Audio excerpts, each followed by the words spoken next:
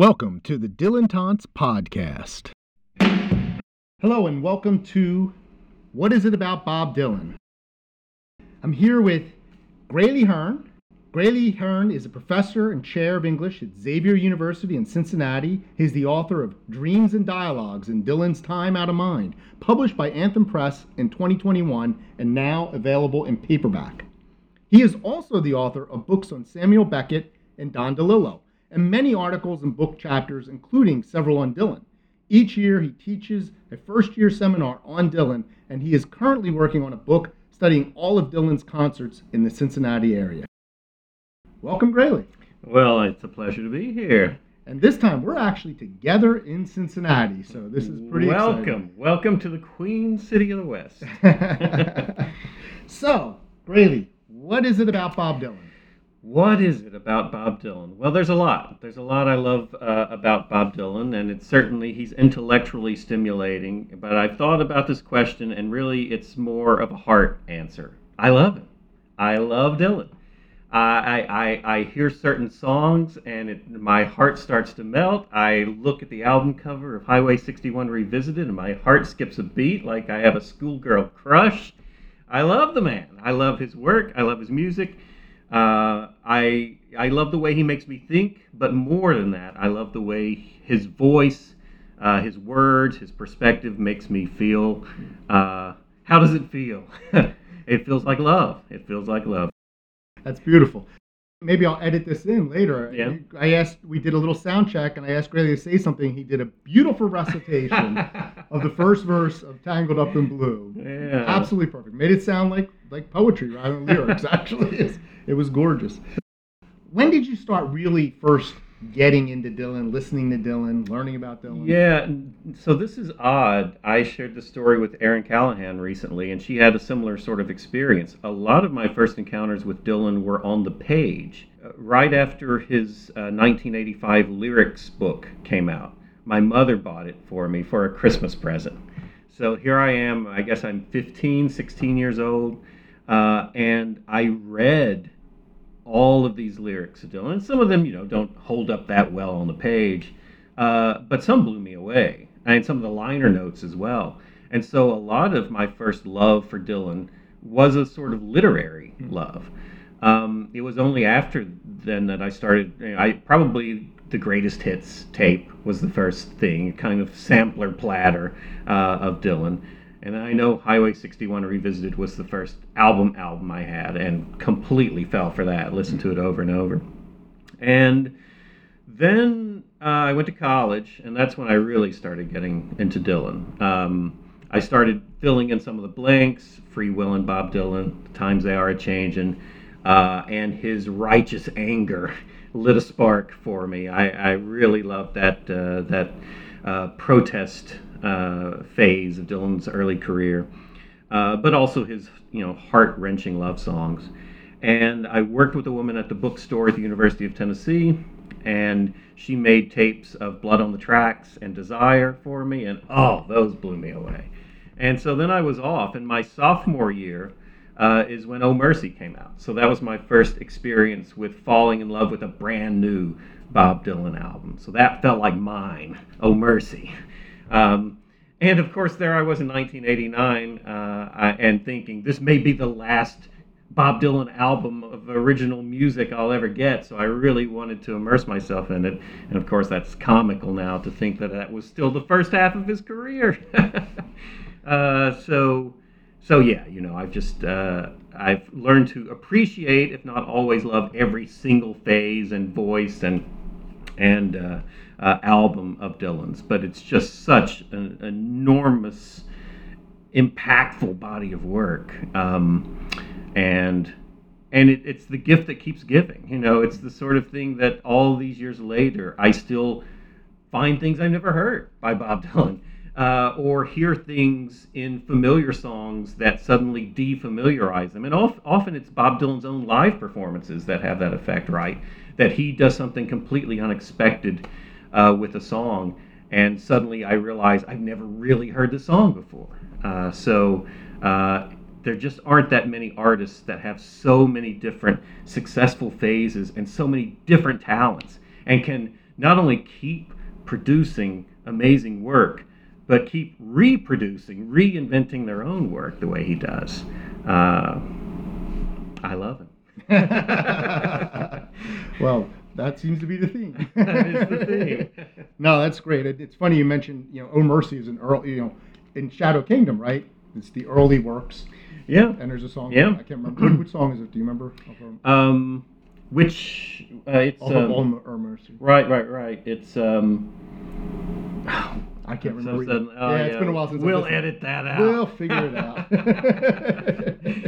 So, tell us a little bit about your recent book on Time Out of Mind. Just give us a brief preview or a review. By the way, I just ordered my copy. Everyone, run out, get it. The paperback is very affordable. Yes, unlike the hardback. So I'm glad that real human beings maybe can now read the thing. Yeah. Yeah. So let's see. How did it start? I was fortunate to have applied for and received a sabbatical for the fall of 2020. Now, at the time, I didn't know that a global pandemic was going to break out. As it turned out, there could not have been a better semester to not be teaching than the fall of 2020. So I dodged that bullet. But I knew I was going to be working on Bob Dylan. But my proposal was for 3 separate freestanding articles that maybe had certain thematic links and therefore might eventually form the nucleus of a book. But then I happened to be teaching a Bob Dylan class in the spring, and when everything during the spring shut down and we had to immediately transition to remote education, and I had to create all these online shells through Canvas for my course. And so in the second half of the semester, we were getting to Time Out of Mind, and now I was having to commit a lot of my thoughts to these Canvas pages, to type them out, and to think up discussion questions that we could have remotely. And the more I delved into Time Out of Mind, creating these web pages, the more I started to notice things I hadn't noticed before, or the more I started to articulate for myself ideas I had had for a long time that lay dormant, but now were really starting to excite me. And I started to realize I think I could do a whole series of articles just on Time Out of Mind. And then I started working on that, taking notes and drafting, and realizing this is a book. I could do a whole book on this. So in a short amount of time, that 1 year, I wrote the whole book, and it came out in 2021, and now the paperback is out. The book, what is the book? It's called Dreams and Dialogues in Dylan's Time Out of Mind. Let's do the dream part first. One of the ideas I had in re-listening for the 1,000th time to Time Out of Mind, an album that I've always cherished, and it came out when I was working on my dissertation on Samuel Beckett, and so it was another one of those mind-blowing college experiences where Dylan became the soundtrack of my life for a brief period. I started to notice the recurrence of dream imagery and dream references in songs on the album, but also in songs left off the album, songs recorded during the Time Out of Mind sessions, but that later became available through Telltale Signs, that bootleg series. And I started to conceptualize the album as a series of dreams, as the wanderings now, not of a physical landscape, but wanderings across the minds and thoughts and fears and desires and frustrations of this dreamer. And just like dreams, you don't have to be an artist, you don't have to be Sigmund Freud to know firsthand what dreams are like. They're weird, right? You can see that they are made up of the stuff of our experiences, but they aren't realistic in that sense. Things morph, things change, things that didn't happen but are a product of our fears and our desires work their way into these fantasy manifestations. And I just saw so much of that playing itself out in these songs about a lost wanderer who's searching for some lover who he feels betrayed him, and that he wants to catch up with her. But what's he going to do when he catches her? It's not clear. He wants to be back with her, but there's also a sense in other songs that he wants to punish her. And so I started to think of it in terms of dreams. All right, dialogues. There's a whole lot of intertextuality in Dylan. It's one of the things I love most about him, that he's so well read. He's so well versed, not just in all forms of American and global music, but he's a very literary artist as well. And so his work is always filled with these allusions and sometimes really deep intertextual dialogues. And I started noticing how much the tradition of murder ballads seemed to inform Time Out of Mind.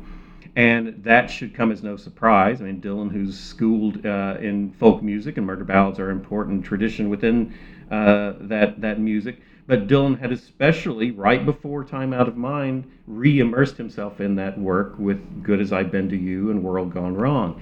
And I started to think of Time Out of Mind as a kind of extension of that, maybe even the third part of a trilogy. You could think of it in that terms, of now original murder ballads.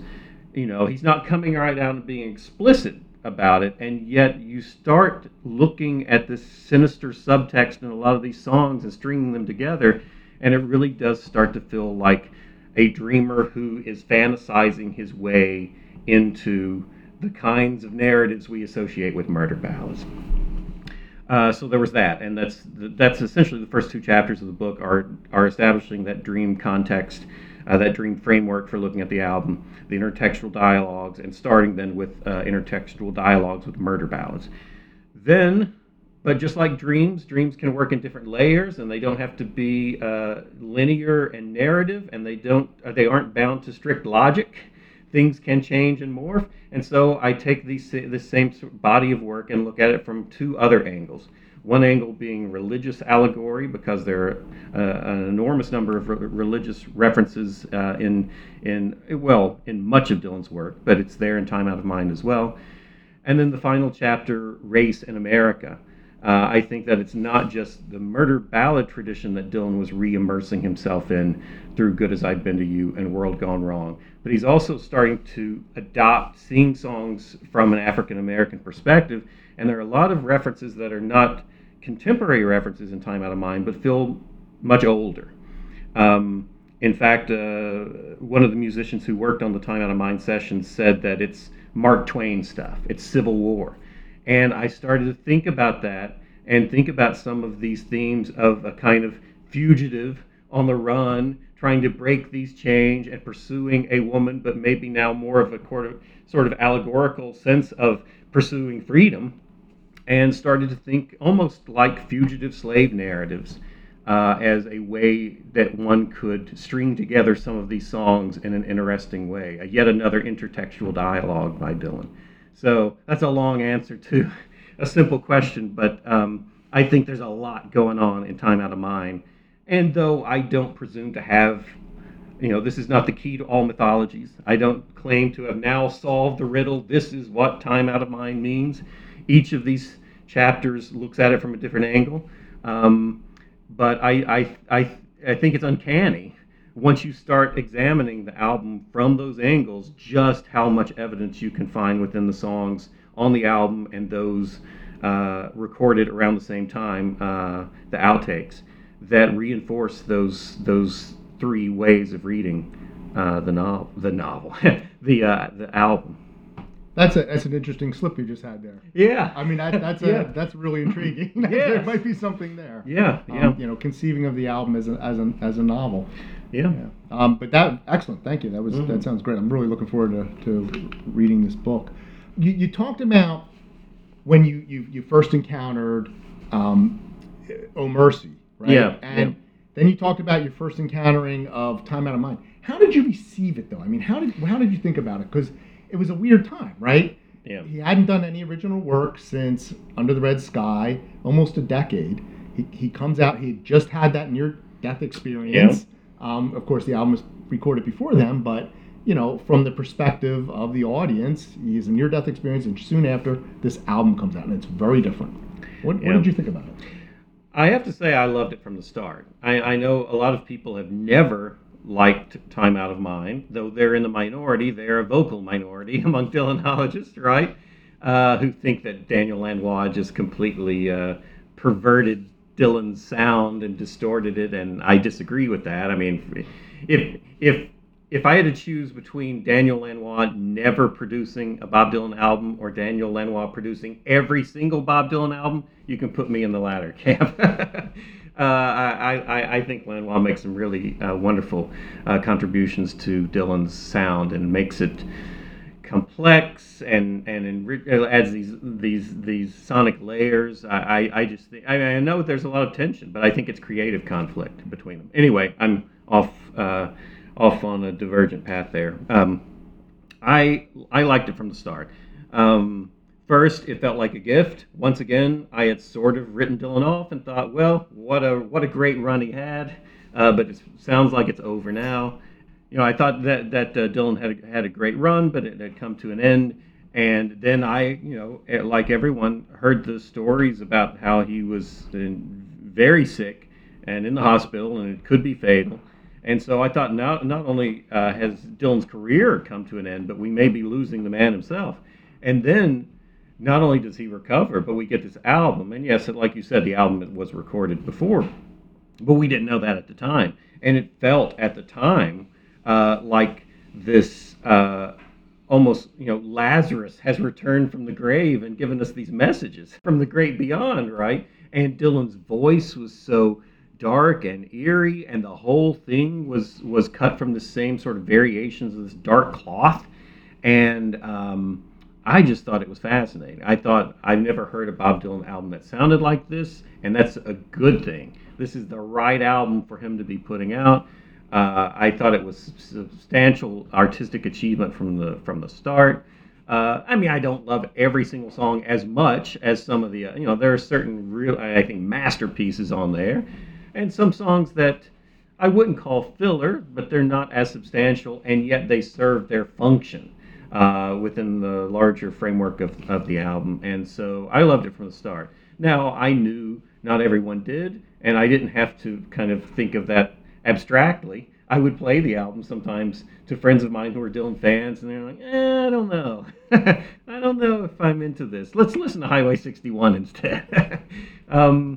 But the other thing that stood out to me from the start was a kind of dark sense of humor in there, and not even always, not in the sense of the jokes that would become more prominent on the next album, Love and Theft, which is a very funny album, but just the way he would deliver certain lines. It cracked me up every time.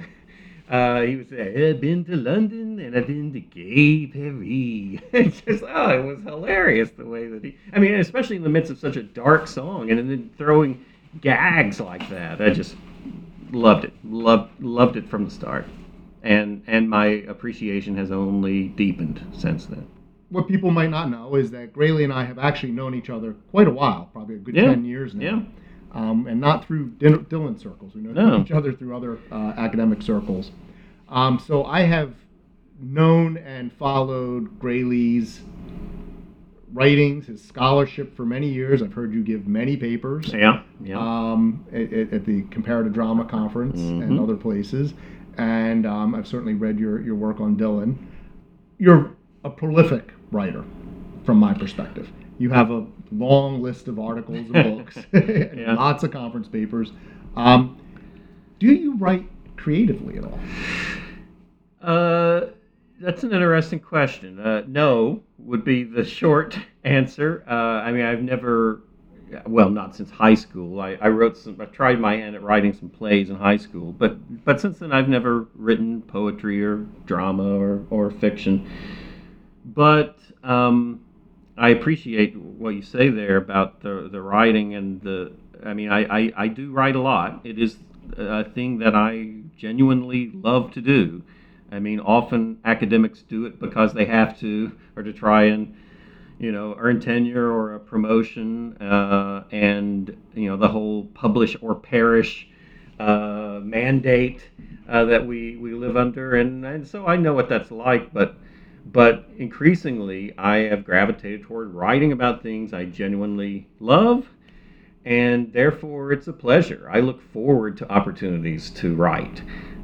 It's the gift I give myself for doing the hard stuff I don't like, is that, well, if I get it done, then I can spend some time writing. And when you ask if I've done creative writing, I haven't, but I do very much value writing as a craft.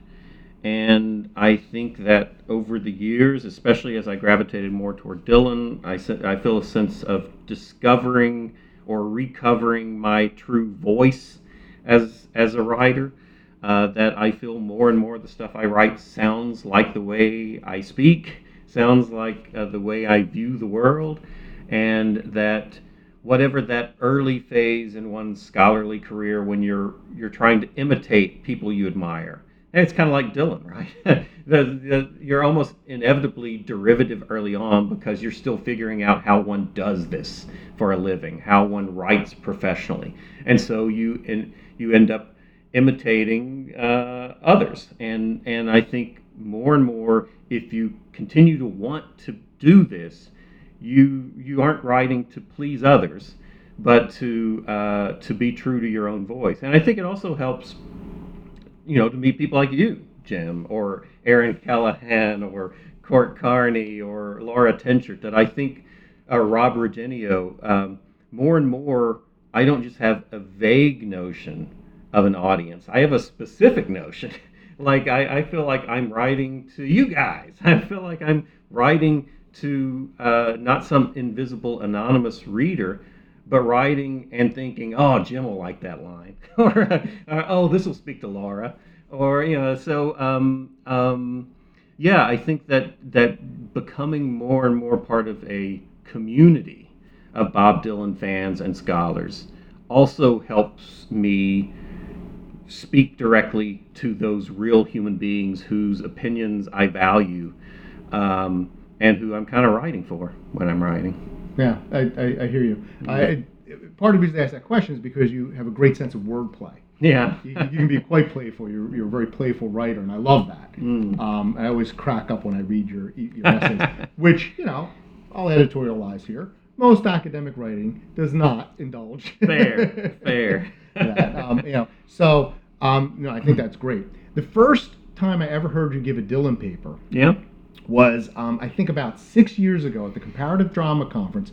You had asked me to be on a panel, and it was with Rob Regenio, which is where I met him, and you gave a paper that compared Tears of Rage to King Lear.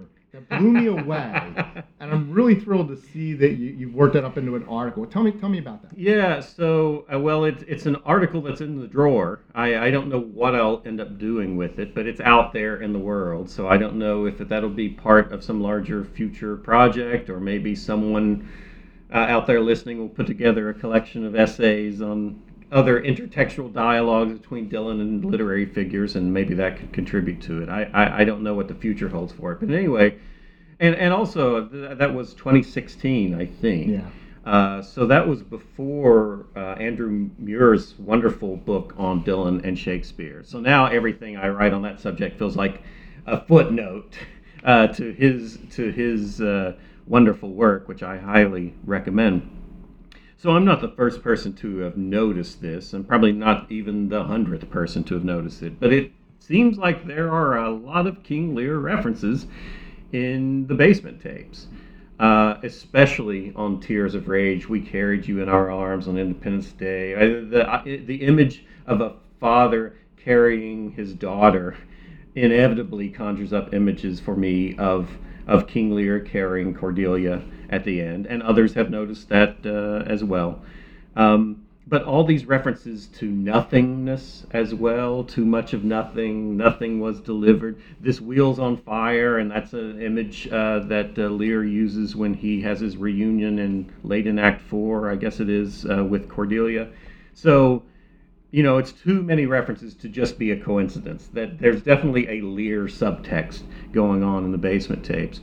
But then one of the things that so that in and of itself would not have been anything terrifically original, though I think it's interesting enough. I love Shakespeare. He's after Bob Dylan, he is the individual author whose work I teach most. So it was cool to put the two together, those two loves together. But I think what really cemented the project for me was this recognition that at the same time, Dylan is losing his fathers. His own father dies, this untimely death of a heart attack, and around the same time, Woody Guthrie, his kind of musical, spiritual mentor and father, dies. And so this theme, I think, of atonement and forgiveness and coming to terms with the loss of an ambivalent family member, which is so central to the play King Lear, I realize is a central concern for Bob Dylan at the time, and it's making its way into his music. So those were the things I focused on in that conference paper and in the longer version, which I haven't published anywhere, but maybe we'll find a home someday somewhere. Well, I hope we do see it. Yeah. It sounds really interesting. So you said that you love Dylan. It's a matter of the heart, but you're a Dylan scholar, right? And a rather good one. So how do you reconcile those two things? Yeah, well, one of the good things, you get to a point in your career where you have, as a professor, where you have a degree of autonomy and get to teach more or less what you want to teach. And so, thankfully, I never find myself in a position of having to choose one or the other. Right, that what I love is the thing, then I have the freedom to develop into something teachable, if I think it is teachable. And in this case with Bob Dylan, not only is it that I love it, but I think that it is intellectually stimulating and significant on a lot of different levels, and has all the hallmarks of the things, the great literature or great art that I love to teach in other contexts as well. And so it was a thrill and a privilege to get to create a class on Bob Dylan for a first-year seminar at Xavier, and I've kept teaching it, and it's been growing and evolving ever since then. And I learned so much from the students. It's not just me as a priest up there dispensing wafers of wisdom about what all this means. It's a two-way street, and I learned so much from the students, and I love exposing Bob Dylan to them at that age, when they are essentially starting their journey of self-discovery, when he's at the same age, more or less, that he focuses on so much in Chronicles, right? And so it really lends itself to study. And so that my way of dodging the question is, I don't feel the need to reconcile or choose between being a Dylan fan or a Dylan scholar, because I've found a way to be both at the same time. Well, let me ask an unfair question now. Yeah. What if you had to choose? Yeah. If I had to choose, I'd choose fan, right? Because even though my synapses are pulsing and crackling and snapping with ideas for Dylan, and I still have lots of stuff that I'm working on now and I want to continue to work on, and that's always very exciting when you're in the middle of a subject that you feel like you still have lots of things to say about and write about, so that's cool. But I was a fan before I ever reached that stage, and I don't have to imagine what it's like to feel like you've finished that stage. I love Samuel Beckett in my way too. I've written a whole lot about Beckett, and I don't think I'll ever stop completely writing about Beckett. But I have reached points in my life where I think I have nothing left to say. I have nothing left to say on Samuel Beckett. And I'll, hit save and send and think, well, that may be the last Samuel Beckett thing I ever write. And then something else will come up. So, but, the idea that I definitely would never want to be at the stage where I'm out of ideas of things to write about Bob Dylan, and so I'm done with it. Because I'd still be a fan. I would still listen to the music. I'd still take great joy out of, and inspiration out of his work, even if I weren't adding lines to my Vita along the way. So I'm going to ask you about the class. Yeah. How did the students react to Dylan? Maybe the most interesting experiment I had with that was this last semester, because there was a scheduling snafu, and I was not initially scheduled to teach the first year seminar on Dylan. And then I was a late addition. So all of the students had already enrolled in the section, and then it became a Bob Dylan section. So here's the case where no one, I mean, often it's only a minority of students who intentionally choose my class because it's on Bob Dylan. Most students, let's be realistic, they've got lots of classes to take. There's a huge core curriculum at Xavier. They'll choose a class that fits well, comfortably with their other classes, and mine just will happen to meet that criteria. But here's a case where no one signed up because it was a Bob Dylan class. And it turned out that none of them were entering the class as Bob Dylan fans or knowing much about Dylan. Now that made it a challenge. But it's a challenge I felt that Bob Dylan, and it's not even about me as much, I felt that Dylan was worthy of the challenge, that he will win some people along the way. And he'll turn people off. Yes, the voice. Yes, the ear-bleeding harmonica. All these things that they won't like about Dylan, and certainly there was that. But that taking such a deep dive on such an important artist over 15 weeks and getting to see patterns emerge, right? And getting to appreciate the significance of major shifts in his artistic sensibilities at turning points in his life. I mean, this is fascinating stuff. And, they start off as novices, but they become, by the end of the semester, really seasoned veterans in a single artist's work. And I think they're probably proud of themselves by the end for having made that journey. And the resistance is always there. It never goes away. And yet it's very cool along the way to start seeing light bulbs go off and people starting to appreciate, oh, that is cool. It's like, yeah, actually, I do like that. And then start all over again with a new batch of students the next semester. So you teach it every semester? I teach it. Sometimes I teach it every semester. I definitely teach it every year. Yeah. And I owe you credit here too, because before I started teaching it in 2015, but we met each other a bit before that regularly at the Comparative Drama Conference in Baltimore, and we would hang out and we would sip scotch or we'd have dinner or we'd just talk between sessions. And I came to realize not only are you a fellow fan, but that you regularly taught a Bob Dylan class. And so when I started having the opportunity that I might be able to work one up myself, I picked your brain, and I think you even sent me your syllabus, and so you were one of those big early inspirations for teaching that class too. So thank you, Jim. I have no memory of that. You're welcome. But it's entirely possible. But that's good. So tell me about what other music you enjoy. Oh, a lot. I mean, the predictable things that a Bob Dylan fan probably, Dylan adjacent stuff from the golden age of rock. So I love the Beatles, I love the Stones, love the Who, love Led Zeppelin. I love those great singer-songwriters from the 60s and 70s and onward. Joni Mitchell is huge, Leonard Cohen, Van Morrison, and others who've carried that on. I love Steve Earle and Jason Isbell and John Prine. Oh my God, the great John Prine, Josh Ritter.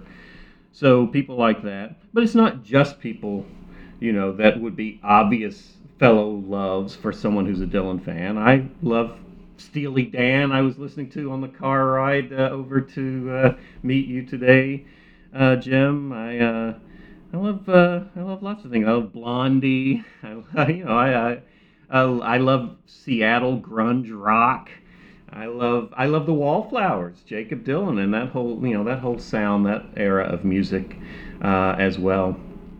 And then I love just discovering new people and for a brief period becoming obsessed with them, like I recently did with singer-songwriter I highly recommend, Carsey Blanton. Check her out. She's good. I have not heard of Carsey Blanton. Yeah. Lucinda Williams, I should have mentioned her. She's also dependably awesome. Yeah. What's the worst thing you listen to? You're turning the tables on me there, because I vividly remember having a conversation with you and Aaron at the 2019 Tulsa conference, and it felt like one of those bonding experiences, right? That that like in the mafia, you have to prove your loyalty by going out and whacking somebody, because then not only are you loyal, but they've got something on you, some dirt on you, right? And so we wandered down this conversational path at a bar in Tulsa. It's like, well, what music are you embarrassed by? What are your guilty pleasures? Music you love that you're not supposed to. I don't think I ever got a good one from you, so I want to turn it around on you. But I kept trying to impress you more and more with just how bad some of my musical taste is. I started off with Sheryl Crow, and I'm not embarrassed at all by that. I love Sheryl Crow. I love Sheryl Crow. And so, but I know people who make me want to feel bad that I love Sheryl Crow, and they're wrong and I'm right. But anyway, and then I thought, okay, well, that's not bad enough for you. How about Rod Stewart? I kind of like Rod Stewart. I like his voice. I like what he does with a lot of songs, and I might have got a cringe or two out of that. And then I just had to keep going worse and worse. So I put some ABBA in there, maybe some Bee Gees, some old school disco. We had at the most recent the Beats conference in Tulsa. This became a thing that somehow Billy Joel got mentioned, and I made the mistake of saying, "Oh yeah, Billy Joel's all right." I could sing along with a lot of Billy Joel songs. Oh, it was like a dog pile had descended on it. It looked like something out of Charlie Brown, with the dust after I get gang tackled here. With all the Billy Joel haters I was surrounded by there. So apparently it's not okay to like Billy Joel. No, it's out of the question. Yeah. I heard Aaron mention Jimmy Buffett, and I like lots of Jimmy Buffett songs. I've seen him in concert multiple times. I can sing along with a lot of his stuff. So I'll admit, just like Bob Dylan, that I like Jimmy Buffett too. So, yeah. If that's wrong, I don't want to be right. That's great.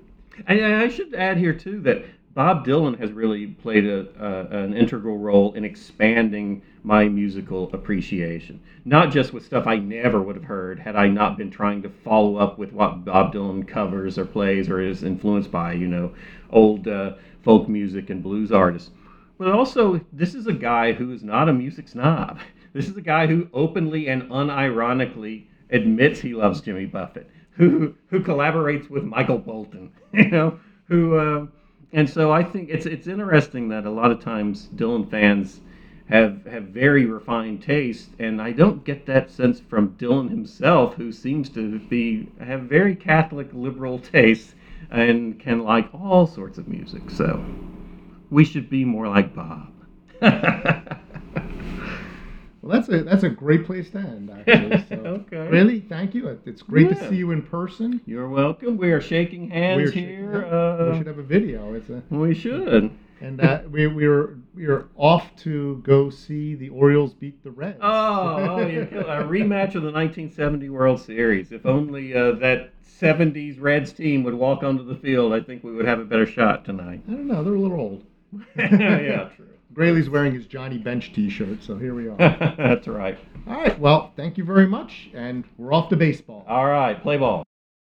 Early one morning, the sun was shining. I was laying in bed, wondering if she had changed at all, if her hair was still red. Her folks, they said our lives together sure was going to be rough. They never did like Mama's homemade dress. Papa's bank book wasn't big enough. Thank you for listening to the Dylan Taunts Podcast. Be sure to subscribe to receive the Dylan Taunts directly to your inbox. And please share on social media.